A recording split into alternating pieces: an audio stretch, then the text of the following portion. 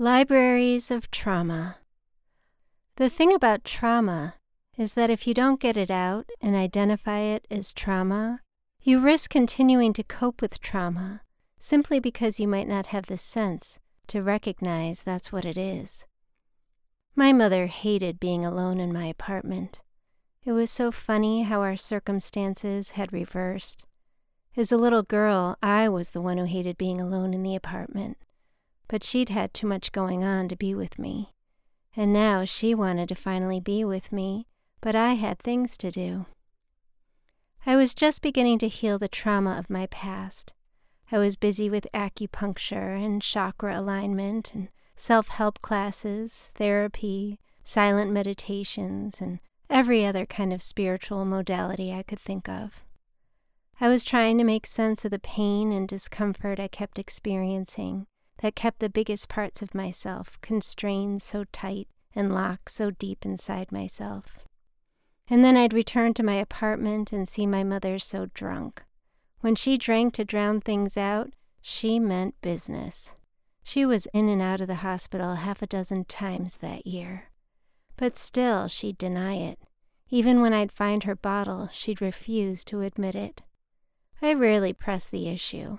Maybe because I knew that feeling of needing to escape. I just chose a different route than her. There was this one day, though, when I caught her coming out of the liquor store, a bottle in a bag. I was in the car driving. Chris, my husband, was with me. There's this feeling of power mixed with betrayal to catch someone at something, to experience their vulnerability and yours crossing paths. I find it's moments like these that decide a person's character. Do you feel better than? Do you feel sad for? Do you want to be there for? Do you want to help? Do you want to detach and process what you've witnessed with another? Make it about you? In my case, I slideshowed through every one of these. That's one way to cope with trauma, covering all the bases. I'd gotten pretty dexterous at juggling all these lenses at once. I just hadn't realized yet the impact of never being able to relax while you're keeping your eye on all of them. I remember my mother looked so fiery walking with her bottle, and yet so small and haggard. She was ignoring me, speed walking next to the car. She stormed up the stairs and into my apartment, and Chris and I walked in moments after. I found my mother sitting at the table in the veranda. I forget the words I used to bring up the drinking, but this time, instead of pretending it hadn't been the case, she pulled out her bottle from the bag and started swigging from it. It was so startling, like the time I saw her naked by accident when I was little. It seemed so wrong to witness something so unfamiliar, something I shouldn't have been allowed to see. I kept silent, and Chris kept silent too.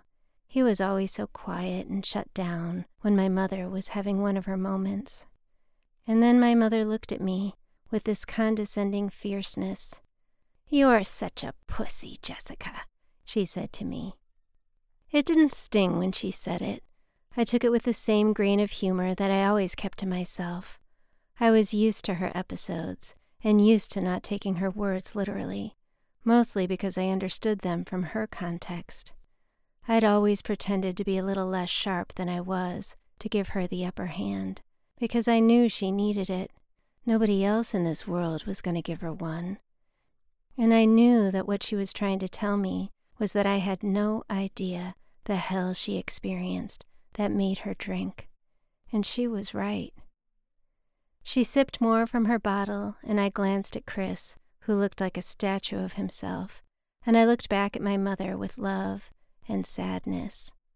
Really, we were so close.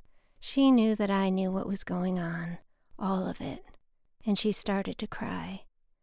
"I just want to be here for you, for once in my fucking life, to be here for my daughter, and it's too late."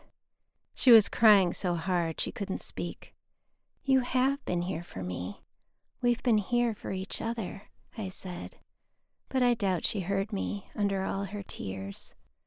Eventually, she lit a cigarette. "I'll never forgive myself, Jessica." "It's not your fault," I said, knowing she was talking about her condition. Whether it was a chip in her brain or some unnamed neurodivergence, it didn't much matter. Whatever it was the stuff that put her always on the front lines of the battles she fought, with little time left over for anything else. "I forgive you," I said. And it was true. For all the largeness of her mistakes, I still preferred my mother to those others in my life with their varieties of functionality, those people with purpose who kept themselves so closed up and so safe that they were unable to perceive the subtlety of a moment unless it literally grabbed for their attention and spelled itself out. My mother was raw, dangerous, brilliant, flawed, and she was open.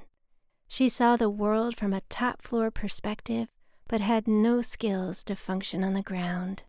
She let it all in and filtered it out through her own palate, often a warped palate from being so traumatized herself, but I worshipped the art she made, even when it hurt. "When you were little, Jessica, we were still living on Community Drive.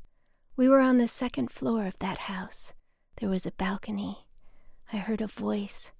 It said to throw you over that balcony. I lifted you up, but I didn't listen. I placed you back down on the floor instead." Hearing her confess this was the strangest thing, not only because Chris was right there listening, but because for years I'd had this weird memory that kept surfacing. I'd written about it before, but never knew why I kept coming up with this same image. I was looking over a balcony, seeing things that were small. I thought they were airplanes. I thought my mother was showing me. In another scene, I was looking over a balcony. There were little cars down there. I thought my mother was showing them to me. It was just a few seconds of time, but yet, hearing that it happened, that what I'd internalized in essence had originated in reality, gave me a powerful shift, that the things that have stayed with me happened to me. In fact, having that one moment be validated helped me begin to heal all the other things I never gave time to validate, because I didn't know I mattered enough to be sure my experience counted as real. "It's okay," I said to my mother. "We're here now. I love you." Trauma is so powerful. We really are libraries of it, from lives past and present. But the biggest problem isn't the trauma. It's discarding the trauma because no one was there to experience it but you. And who are you anyway? To own your place in life is to own that your trauma happened, no matter how old you were, no matter how many seconds the event lasted, no matter if the trauma kept happening so long, it just seemed like the cards you were dealt. You deserve to feel your pain and heal it. We all do. Last night, in my insomnia, I was thinking about what my thing is, the thing that gives me the greatest sense of myself. And it's always been the same thing, understanding myself, other people, and circumstances through writing. I was hearing my mother in my heart during this conversation with myself, so I asked her, "What was your thing?" And she said, "It was you, honey. You were my everything." This piece was written, performed, and produced by me, Jessica Laurel Kane.